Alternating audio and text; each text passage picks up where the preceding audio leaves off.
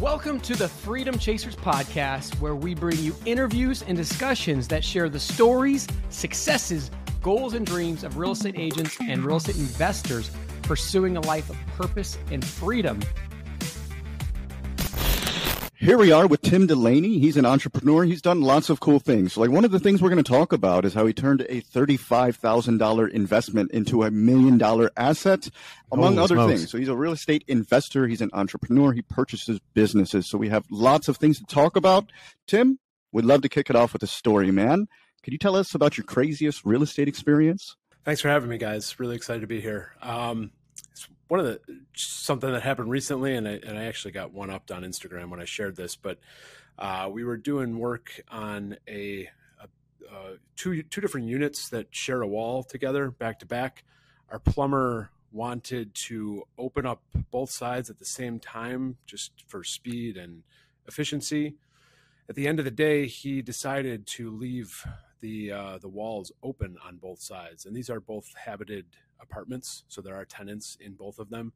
Our agreement with the tenants with the work going on was that they would have a functioning toilet at the end of every day during the week that we were working. One of the tenants got home from work and walked in their house to find their neighbor's cat staring at them in their face. They were a little bit shocked as to how their neighbor's cat got in their apartment until they went upstairs and saw that they could just reach in and flush their neighbor's toilet because there was a big giant hole in it. So they would have been sitting back to back on their toilets with no wall in between them. We had to obviously repair that and get some temporary drywall up there for the night to make them both happy. Totally. Holy smokes. Yeah. Were they freaking out about it, or they were just pretty chill?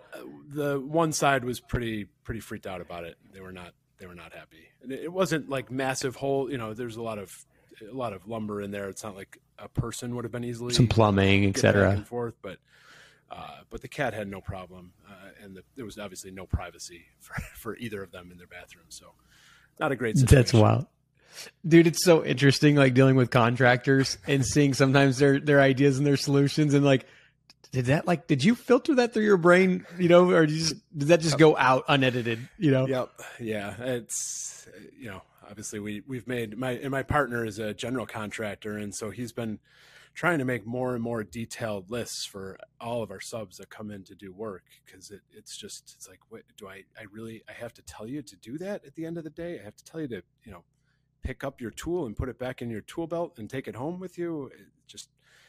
It's wild, but for the most part, everything goes smoothly. It's just always they make for good stories. Totally.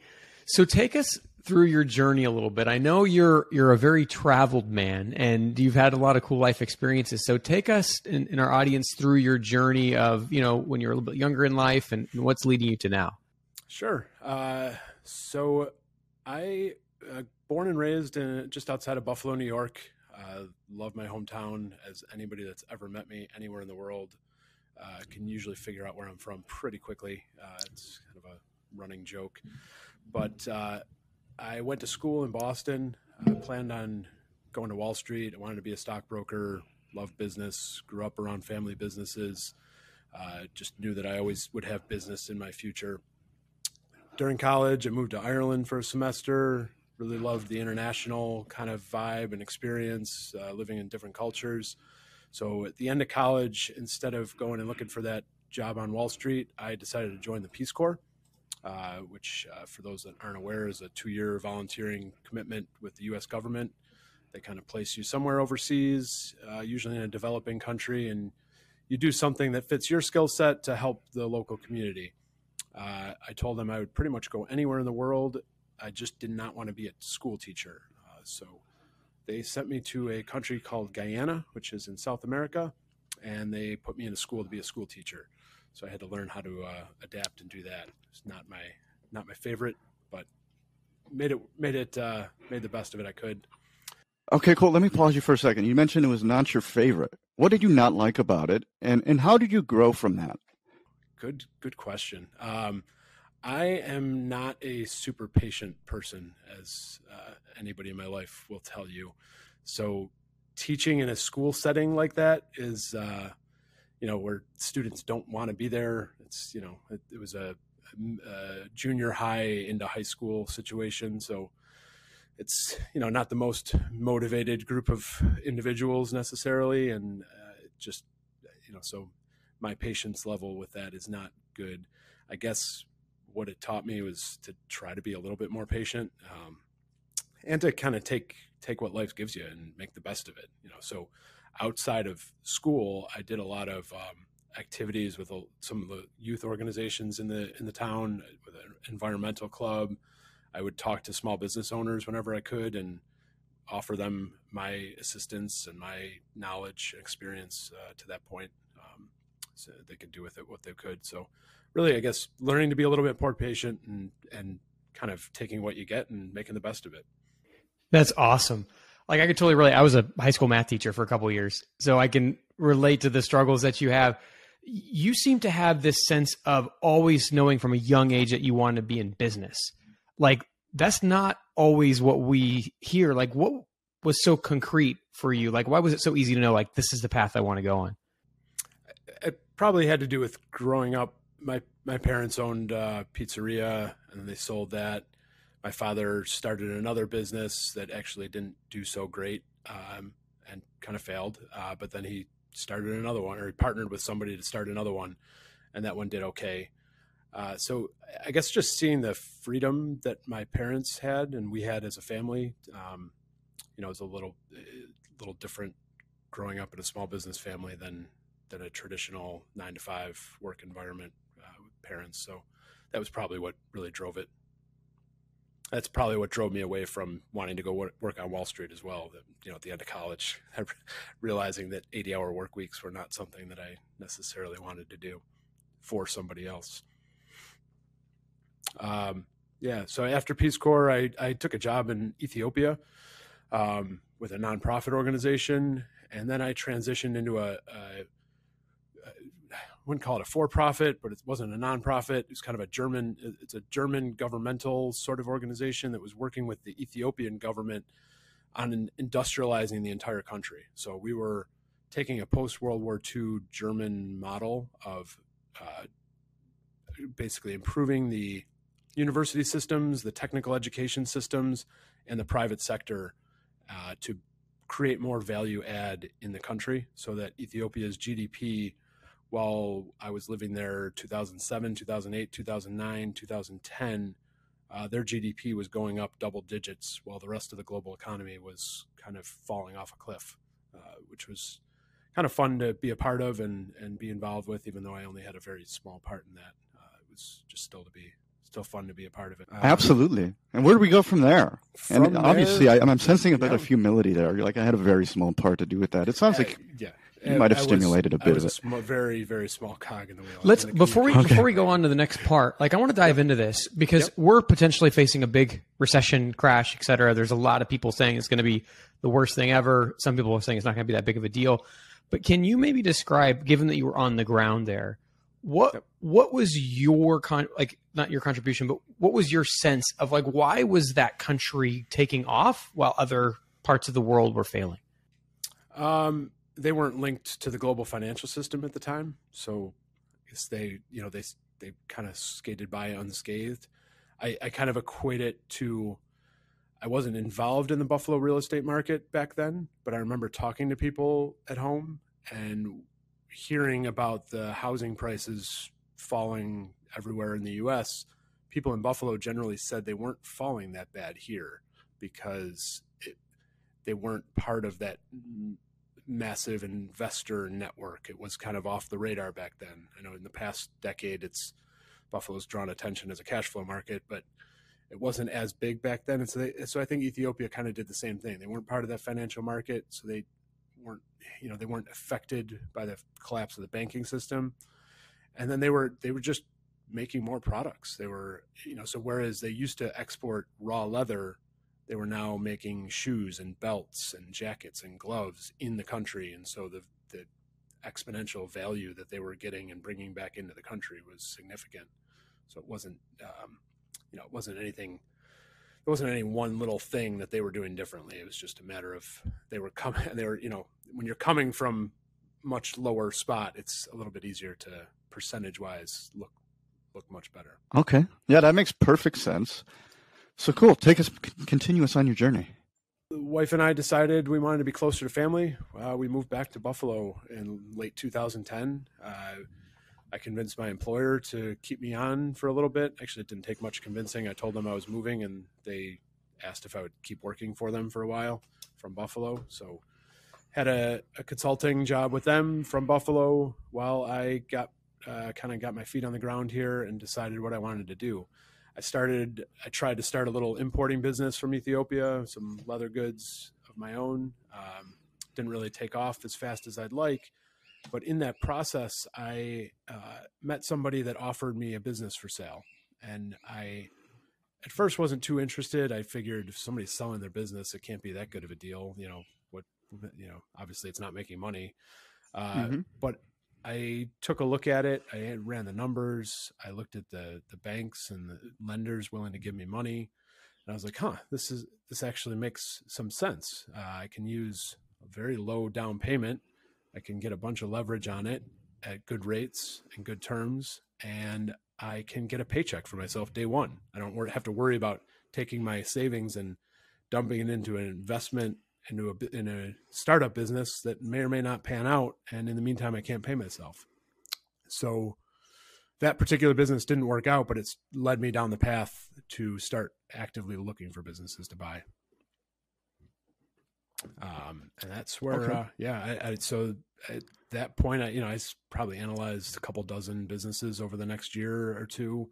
I shifted into consulting local businesses. So I started throwing ads up on Craigslist that I could help with social media and kind of teach small business owners, particularly people getting, I didn't put this in the ads, but I was hoping to target people that were kind of adverse to social media, that, people in their 50s, 60s, that didn't know what to do. And this is, in the early days of Facebook starting to become important for businesses.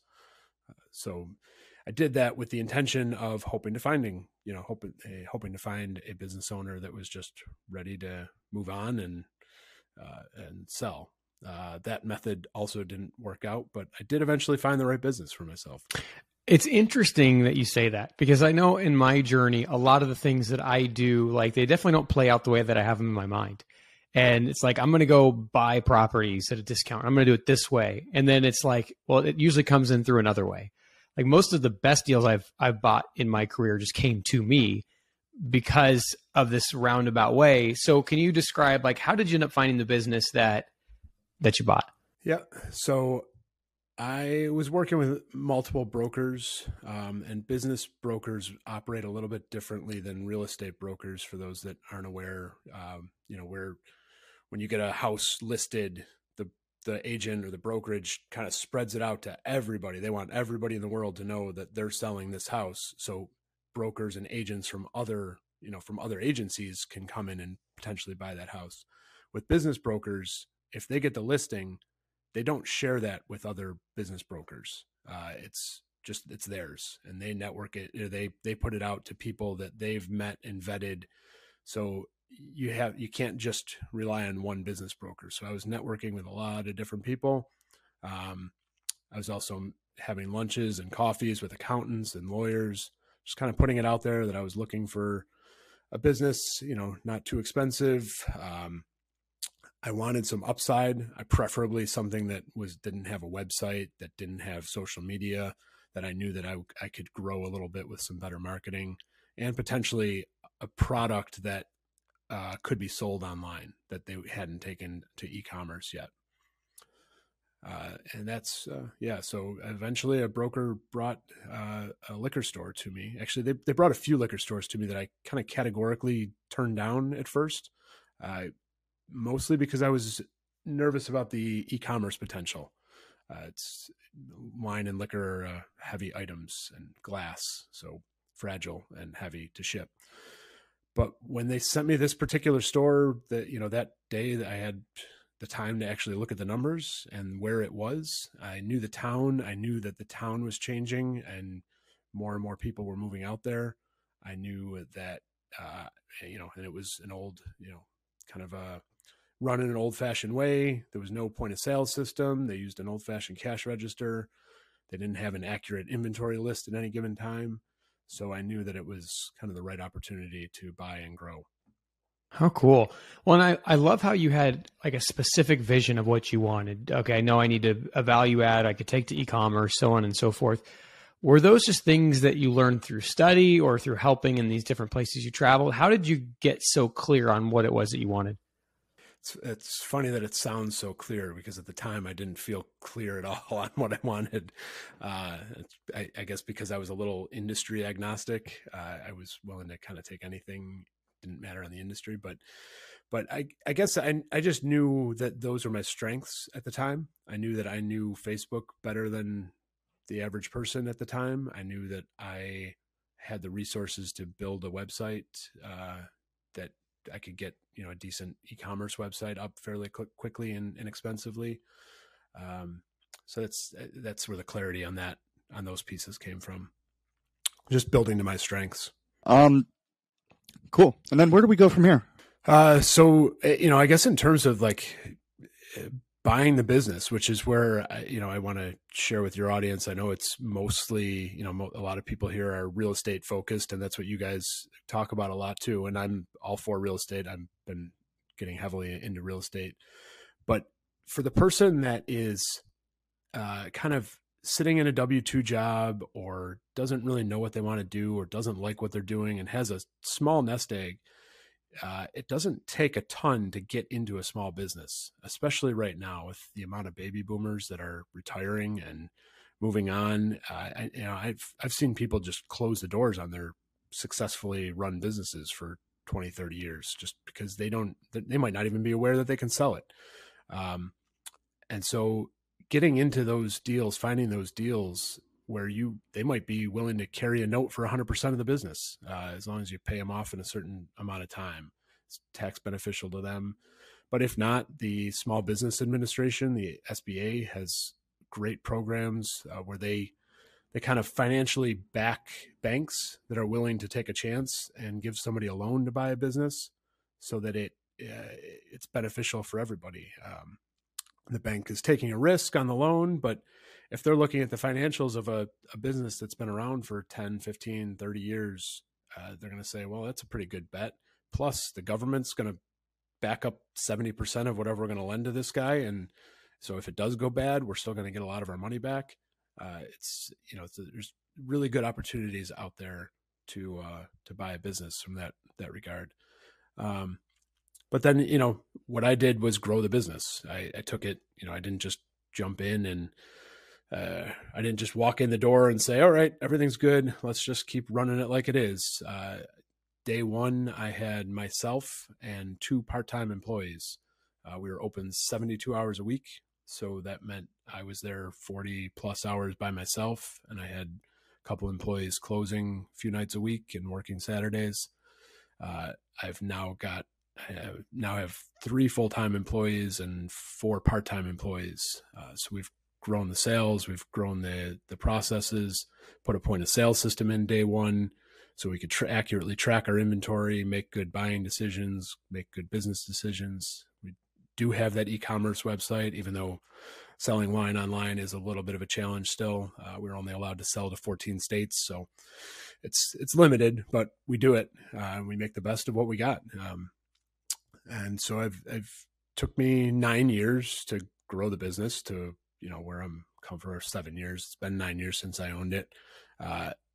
So it's not an overnight, get rich quick scheme by any means, but in under a decade, I took my initial down payment of $35,000.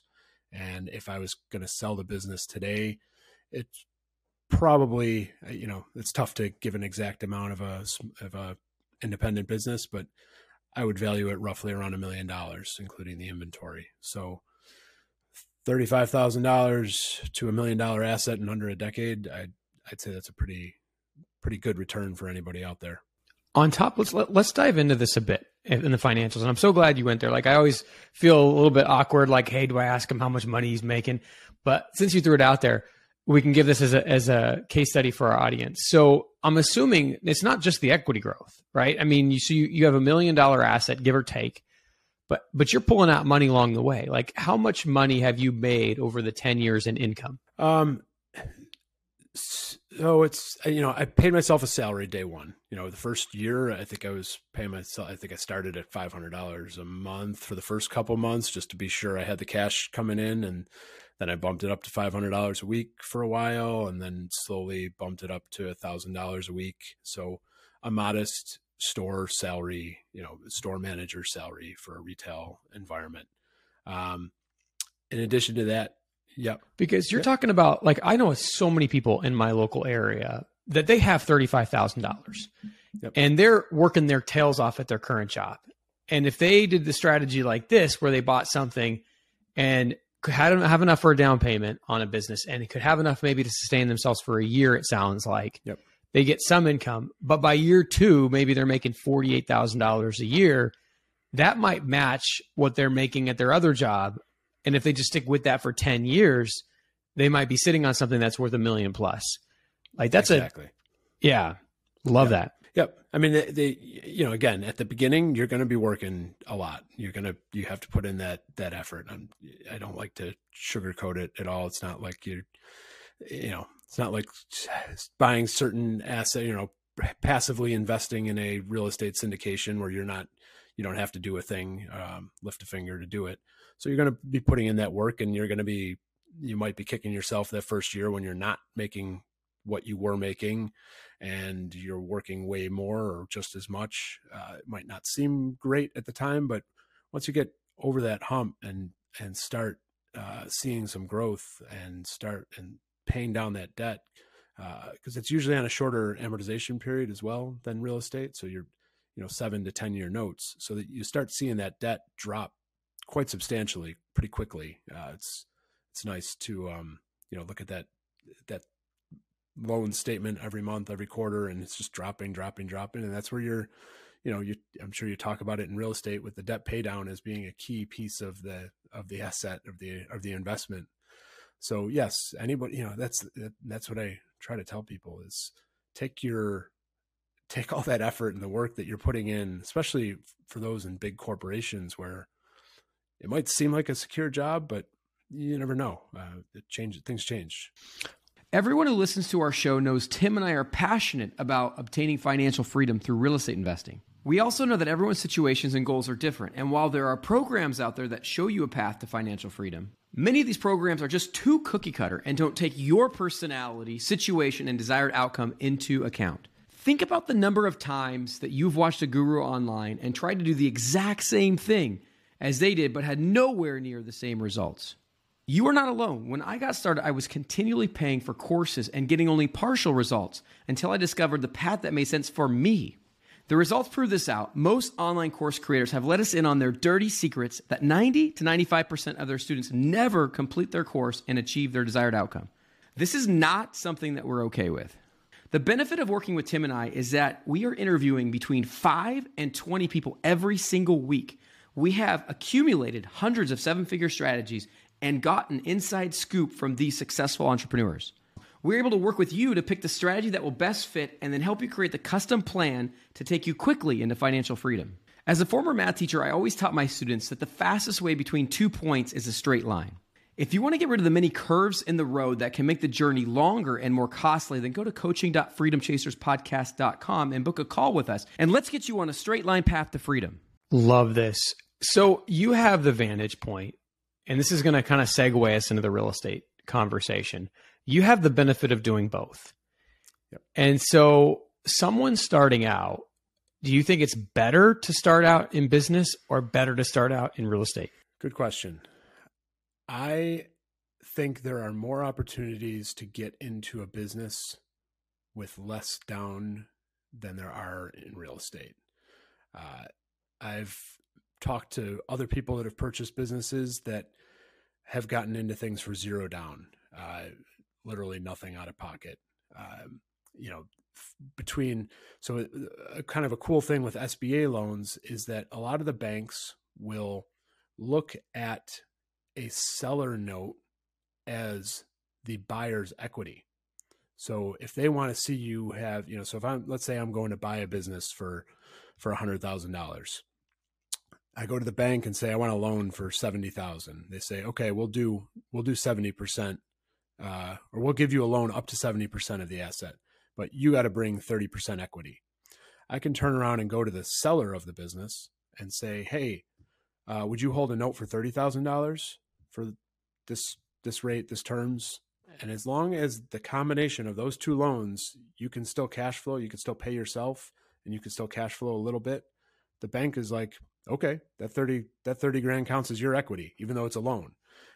I haven't seen that yet in real estate. I know people can use bridge notes and kind of finagle that and do the same thing, but the banks generally, in a traditional sense, don't love it when somebody comes in with nothing. Yeah, that's definitely true. So cool. Like, so when you are looking for a business, like, what kind of things are you looking at? Like, how do you underwrite a business? Like, I can understand real estate, obviously. Like, what is the differences there when you're looking at financial statements and P&Ls and things of that nature? So it's going to vary a little bit for every business. And I do actually have a spreadsheet that I'm willing to share with your audience too. It's on my website. We can put that link up later. But essentially what you're looking for is revenue, the cost of goods. You're going to subtract that to get your gross margin, your gross profit, and then look at all the other expenses that are coming out. With family-run businesses, you have to be careful. You'll talk to business owners that say, "Okay, yeah, my books show that I'm making $1 million a year in revenue, but really, wink, wink, nod, nod, it's 1.5. I just don't like to let the government know how much I'm making." Or they'll look at the expense column and say, "Oh yeah, these are here on the expense column, but in reality, you don't really need this expense and this expense and this expense. That was just to buy Timmy a car, and that was to buy, Tina a new drum set, and that was to send Bobby to college. And we just found a way to put it on our books to make our profit look less." And that may be true. It may not be true. I tend to try to stick to the numbers as they're presented to me. Thank you. Yes. Yeah. Yeah, I was going to ask you that question. I'm like, because same happens in real estate, but it happens way more in business. True. It's like, yeah, buyers, there's a phrase in real estate, buyers are liars and sellers are too. And so dive deeper into that. Like, I mean, sometimes it's real. So, and it very well may be. So on the revenue side, I've talked to business owners that are like, so this customer over here, he pays me in cash every week, and that's great. And so that you don't have to declare that. And in my mind, I say, that's great. I don't know if your buddy is going to want to even continue paying me cash, or is he going to continue to be a customer, because that's your friend. You've got a different relationship with him than purely client driven. And B, the way my mind is, if you've been cutting yourself a break in taxes for all these years, now you're going to pay it. Now you're going to pay for it by getting a little bit less in the valuation of the business. So it's not like you're actually going back and paying all those taxes. You're just got to, that's a sacrifice you make. So for whatever it's been, 5, 10, 15 years, you've been keeping a little bit extra money in your pocket because you've been paying a little bit less in taxes. It's going to come back to bite you a little bit now on the valuation of your business. It also indicates to me sometimes, and the scale of it depends on the person you're talking to, but it also indicates to me that if you're willing you're willing to cheat and you're willing to steal. So what else are you willing to cheat and steal in this deal? Like you said, it happens everywhere. You can forgive a little bit of it, but the numbers are the numbers. If that's on your tax returns, that's what we're going to go with on the valuation. If you can prove to me otherwise why I'm wrong, or on the flip side, for those people out there that already own businesses that are thinking about selling, clean up your books now, clean them up for 2 to 3 years so that when you present those financials, you get the maximum value. That's something that I went into this business with, is I don't plan on selling it, but I run it as though I can sell it any day I want, and I'll get the best value I can. And that's the way everybody should be running things. And just important lesson to remember when you get into the business, when you do actually pull the trigger and buy it, just, keep things clean, keep things running the way that they should be, so that if you ever do need to sell it, or if you need to go get some leverage against it, that the bank says, yeah, this looks good. This looks legit. We'll give you a line of credit for X amount. And then what you do with that line of credit is up to you. Absolutely perfect. This makes a lot of sense. So obviously people should be reporting all of their income. What other mistakes do you see other business owners make that you're catching as a red flag? I would love to know that. Depending on the industry, there's businesses where they rely almost entirely on one customer for all of their revenue. The black widow, as some business experts call it. It's something to be nervous of going into buying a business, just to make sure that that relationship with the customer is not purely based on friendship and loyalty to the previous owner. And one of the ways you hedge against that is by having the owner hold a note. So if you get them to hold the whole note, then you're kind of trusting that, well, they believe that this is going to continue to run the way it has been running, because otherwise they're going to lose out as well. And they have a vested interest in keeping that customer. So that's a big red flag, is having one customer dominate a big portion of the revenue. Love that. I actually wrote that down because there are some businesses that we do that are sometimes a little bit more heavy on less customers than on other businesses. And so one thing I want to do, and I think it goes along with Tim's underwriting question, for you personally, like I've defined in my real estate process how much equity I need in a deal if I'm buying it for equity's sake, how much cash flow I need if I'm buying it for cash flow's sake. What does that look like for you? Like what's your trigger points? Like I'll buy a business if it's 200,000 below its actual value. I'll buy a business if it's got X amount of cash flow. How do you think through that? A combination. I mean, so on the equity piece, I am trying to buy with as little going into the deal as possible. As I mentioned, there's ways to try to get between a combination of bank loans and seller loans. So there may not on paper be equity in it day one, but I see the potential to increase that equity, 10, 20% in the first year or two, between growing the business and then paying down the debt quite rapidly. So that's what I would be looking for on the equity side. And then cash flow side, minimum cash on cash return of about 20% in a business, just because there is that higher risk than real estate. But again, if I can get into the business for nothing, then the infinite cash flow is also a great return. Yeah. And forgive my ignorance here. So when you get an SBA loan, the SBA loan is it connected to you personally, or is it solely in the entity?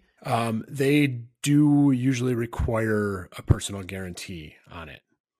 So it is something, there is that risk associated with it. It's not like you can just run away scot-free if the business fails in the first year or two. But it's, you're getting the loan through a bank, and then they're getting the backing of the SBA on it. So the bank is underwriting the business and the deal as well. Even though the government is going to back up their loan, they don't like giving bad loans, because it's, they would have to deal with the government on the backside to try to get some of their money back, and they won't get all of it back. And if the government finds mistakes in their underwriting, they might not get anything back. So you also, when you're going to get an SBA loan or going to get a bank loan, similar to real estate, you have other more, in some cases, more experienced underwriters looking at the deal for you and saying, yep, this works, or nope, doesn't work at that price. Maybe you should ask for, price reduction of 20%, and then it works. And then you can go back to the sellers with that, with that statement from a bank. So you do have that personal guarantee on it. Cool. So I'm just thinking through, like, if people that are listening, like that are new to the journey of financial freedom and those pursuits. So obviously if they go get a business and they get an SBA loan and it tanks, they're going to probably be personally liable for that debt, because they're coming on as a guarantor, or I'm not sure if I get the right words right, but they're personally guaranteeing the loan. So as opposed to them getting 100% seller financing, where they're probably not going to be personally liable, right? If a business doesn't do as well, they just hand the business back to the seller, generally speaking, which is obviously the seller. Yeah. So walk me through that, because I'm imagining like getting 100% seller financing is probably in most cases the most ideal situation possible. But it's also probably from a sales perspective comes with some unique challenges. And as a salesperson, like I love sales so much, like the strategies, the conversations, the tonalities, like you name it, everything about sales kind of wakes me up in the morning. Is like taking a cold shower. So that being said, walk me through what a sales process might look like with a seller to get them to agree. What sort of objections do they have to seller financing, and how do you get over those? So the 100% seller financing is, it's not going to be there every day. Most sellers would probably want you to pony up something and see that you're actually have skin in the game. But for the ones that you find that are willing to consider it or have it in thought, one of the biggest objections is going to be, how do I know that you're going to run the business properly? And to counter that, you're going to have to show them some kind of track record that you have, whether it's something you've done in your professional career, some kind of connections you have in your personal life. Having a team of advisors or having a team of people that you can go to for answers on, accounting, taxes, legal, that you show them, hey, I've got all these people in my corner that are cheering for me, that are there to support me. That would be one way around that objection. The other is, building that personal connection with the seller as well, letting them get to know you so that they trust you, to try to, assuage some of their fears in that regard. One of the other big objections you'll probably hear, maybe not an objection, is I want my money now. I've been doing this for 20 years. You're going to give me X amount. I want it today.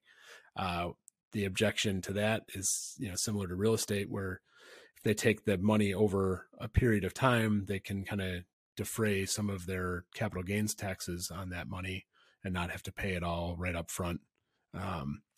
You can also structure it, depending on how much they're willing to work with you, depending on you could structure the sales price being a little bit lower and the interest rate being a little bit higher. So they're getting more interest income depending on their personal tax situation. They're going to want to work with their tax advisor on the best way to structure that.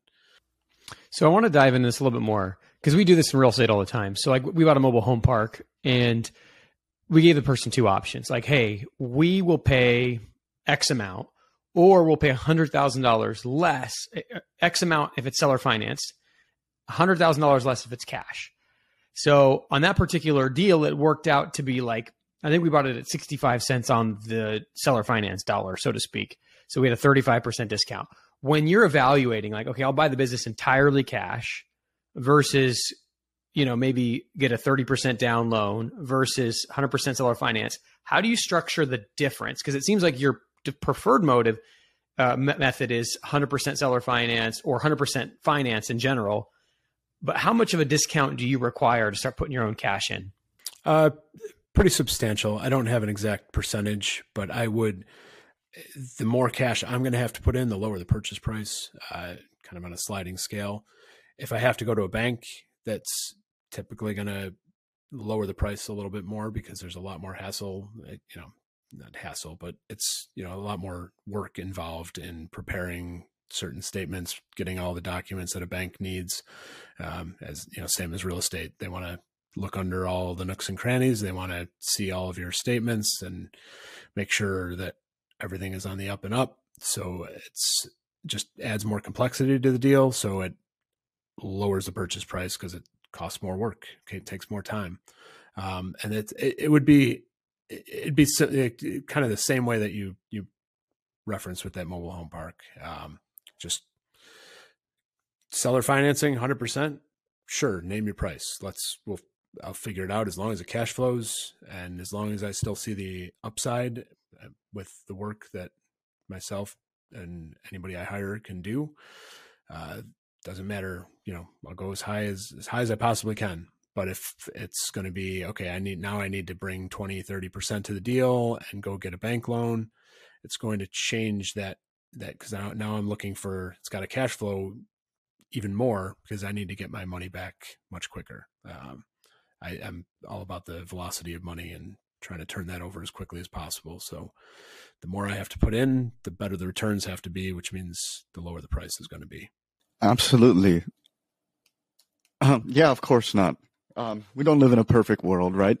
So you were talking about upside just recently. I would like to dive deeper into that. So how do you define upside? Like, obviously every business is going to be a little bit different, but like, what are you looking for there? And like, how do you implement it as well? I'm curious there.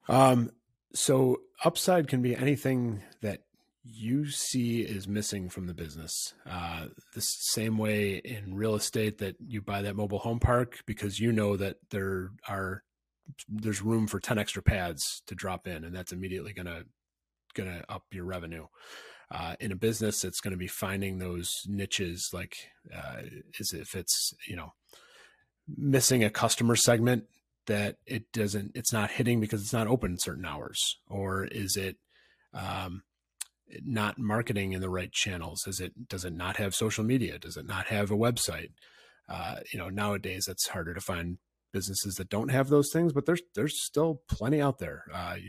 You'd be shocked, and it's hard to find them because nobody can find them because they don't have an online presence. But those are a couple of things. With my liquor store, one of the first thing I did day one was put a point of sale system in. So now instead of just as a story, when we counted the inventory by hand the day before closing on the store because we needed an accurate number for the purchase price. The inventory was about $50,000 less than what the sellers thought they had in the store at that time. And that's just because they kept no records of what how many bottles of anything were in the store at any given time. And so not knowing how much inventory you're even sitting on is knowing how much inventory you're sitting on creates upside, because now you're managing your cash flow better and you're managing your overall business better. So things like that. And then, adding on to that, finding the items that have higher gross margin and pushing those products a little bit more, training staff on, hey, somebody comes in for this product, show them this product because it's actually way better and we have a higher margin on it, and it might even save them $1. So you find those win-win-win scenarios, and, drive more revenue, drive better customer satisfaction, drive better gross margin. Absolutely. This brings up a question for me for sure. So when I was 19, I was an assistant GM at a McDonald's. So I was raised in this corporate environment. Obviously, food cost, labor costs, everything was super detailed. And then I went to other places, right? I went to a startup company and they had none of that. They didn't even have a theoretical inventory system. And it just blew my mind how low structured it was. Is it really common to see businesses that don't have these systems in place, or is it more towards the McDonald's corporate structure? What are you seeing more commonly? Way less towards the McDonald's structure. Most, and I'll even my store is not run to the McDonald's level of precision on, what step by step. I have put in place a number of processes and a number of procedures, and we track a lot of metrics, but not to the level of a McDonald's. So and then it's kind of downhill from there. I mean, there's still lots of businesses out there that track nothing, don't care about labor costs. I shouldn't say don't care, but don't really measure it, or don't think about it as much, that don't track their gross margins, don't pay attention to their bottom line. As long as they see cash coming in every day and their bank account has a couple dollars in it, they feel like they're successful, and that's good enough for them. And then when you actually start digging into their books, it's like, well, you've been losing money every year for the last 5 years. Why is your business worth anything? But they've got a brand new Audi, and they've got a nice huge house, and they go on vacation every year because they've just been sucking that money off, and they haven't really been paying attention to what the bottom line says. Yeah. So first of all, kudos, man. Like, I always love when people are taking a path a little bit less traveled. Obviously not just from your desire to go to the Peace Corps, to travel the world, If we had more time, I'd love to dive in more of the stories that you got to experience, maybe on a future conversation. One thing that we really love to ask, because we're all about freedom and building the life that you want, so when I see people doing something a little bit different, it makes me so happy. So the question we like to ask is, if you had $1 billion in the bank and 100 lifetimes of cash flow, like, what would your life look like? How would you define your freedom? It's a good question. I would probably still be actively looking for businesses to purchase and to invest in. I would not be necessarily active in any of the day-to-day of running any of those, but I just love looking at businesses, investing in them. I'd probably be lending to people that want to buy businesses, and probably working most likely either back in Guyana or Ethiopia with teaching entrepreneurship and helping educate small business owners in other places that have less resources at their disposal. What a great answer. I love it when people know exactly what they want when this answer comes up or when the question comes up. Because most of us still want to do something, right? It's just doing nothing is not super appealing at all. So I love it. You went right to helping people too. I've heard other people say that, those of us that can actually attain early retirement are usually the people that never will retire early. Yeah, definitely. Yeah, that is a good point. And that actually leads me right into it. Like, what is your vision for like the next 12 months? What are you guys working on over there? Definitely want to put another business on the books in the next 12 months. I'm also actively adding real estate as well. We just closed on a 28 unit a few months ago. We're working on some other deals right now. Some more acquisitions definitely in the future. And then that's kind of it really. The next 12 months. Gotcha. Cool. So you're looking to buy some more properties. Not properties, rather businesses. Sorry, that must have been a reflex. Both. Both too. Yeah. Yep. Cool. So yeah, I mean, if anybody in the audience wanted to reach out to you, you said that you had a link for them. Could you? Yep. They can go to powerofbiz, BIZ.com/chasing-freedom. And there is a download of a template that I use to evaluate businesses. It's a plug and play. You'll get the instructions and a follow-up email of how to use it, but it's pretty straightforward. Plug in some past numbers and put in a couple of assumptions, and gives you a kind of a rough valuation to go off of. It's not perfect. Every business is going to be a little bit different. You're going to need to tweak as you go, but that's a good place to get that download. I'm pretty active on Instagram at Tim T. Delaney. You can find me there, follow me, try to post business content and personal development, financial stuff on the regular. Very cool. So all that information will, of course, be in the show notes so the audience could easily find it. Tim Delaney, man, this has been a lot of fun. Thank you so much for sharing this. Obviously, this is a new one for us, purchasing businesses like you have, and it's just been a great experience. And to those of you out there chasing freedom, there's a link for you to check out, so go do so. And freedom is acquired one action at a time. So if you do nothing else, commit to taking one action and do so in the next 7 days. And tell somebody you know that can hold you accountable. And before you know it, you too will be living a life of freedom. So thank you for tuning in, and we'll catch you on the next one.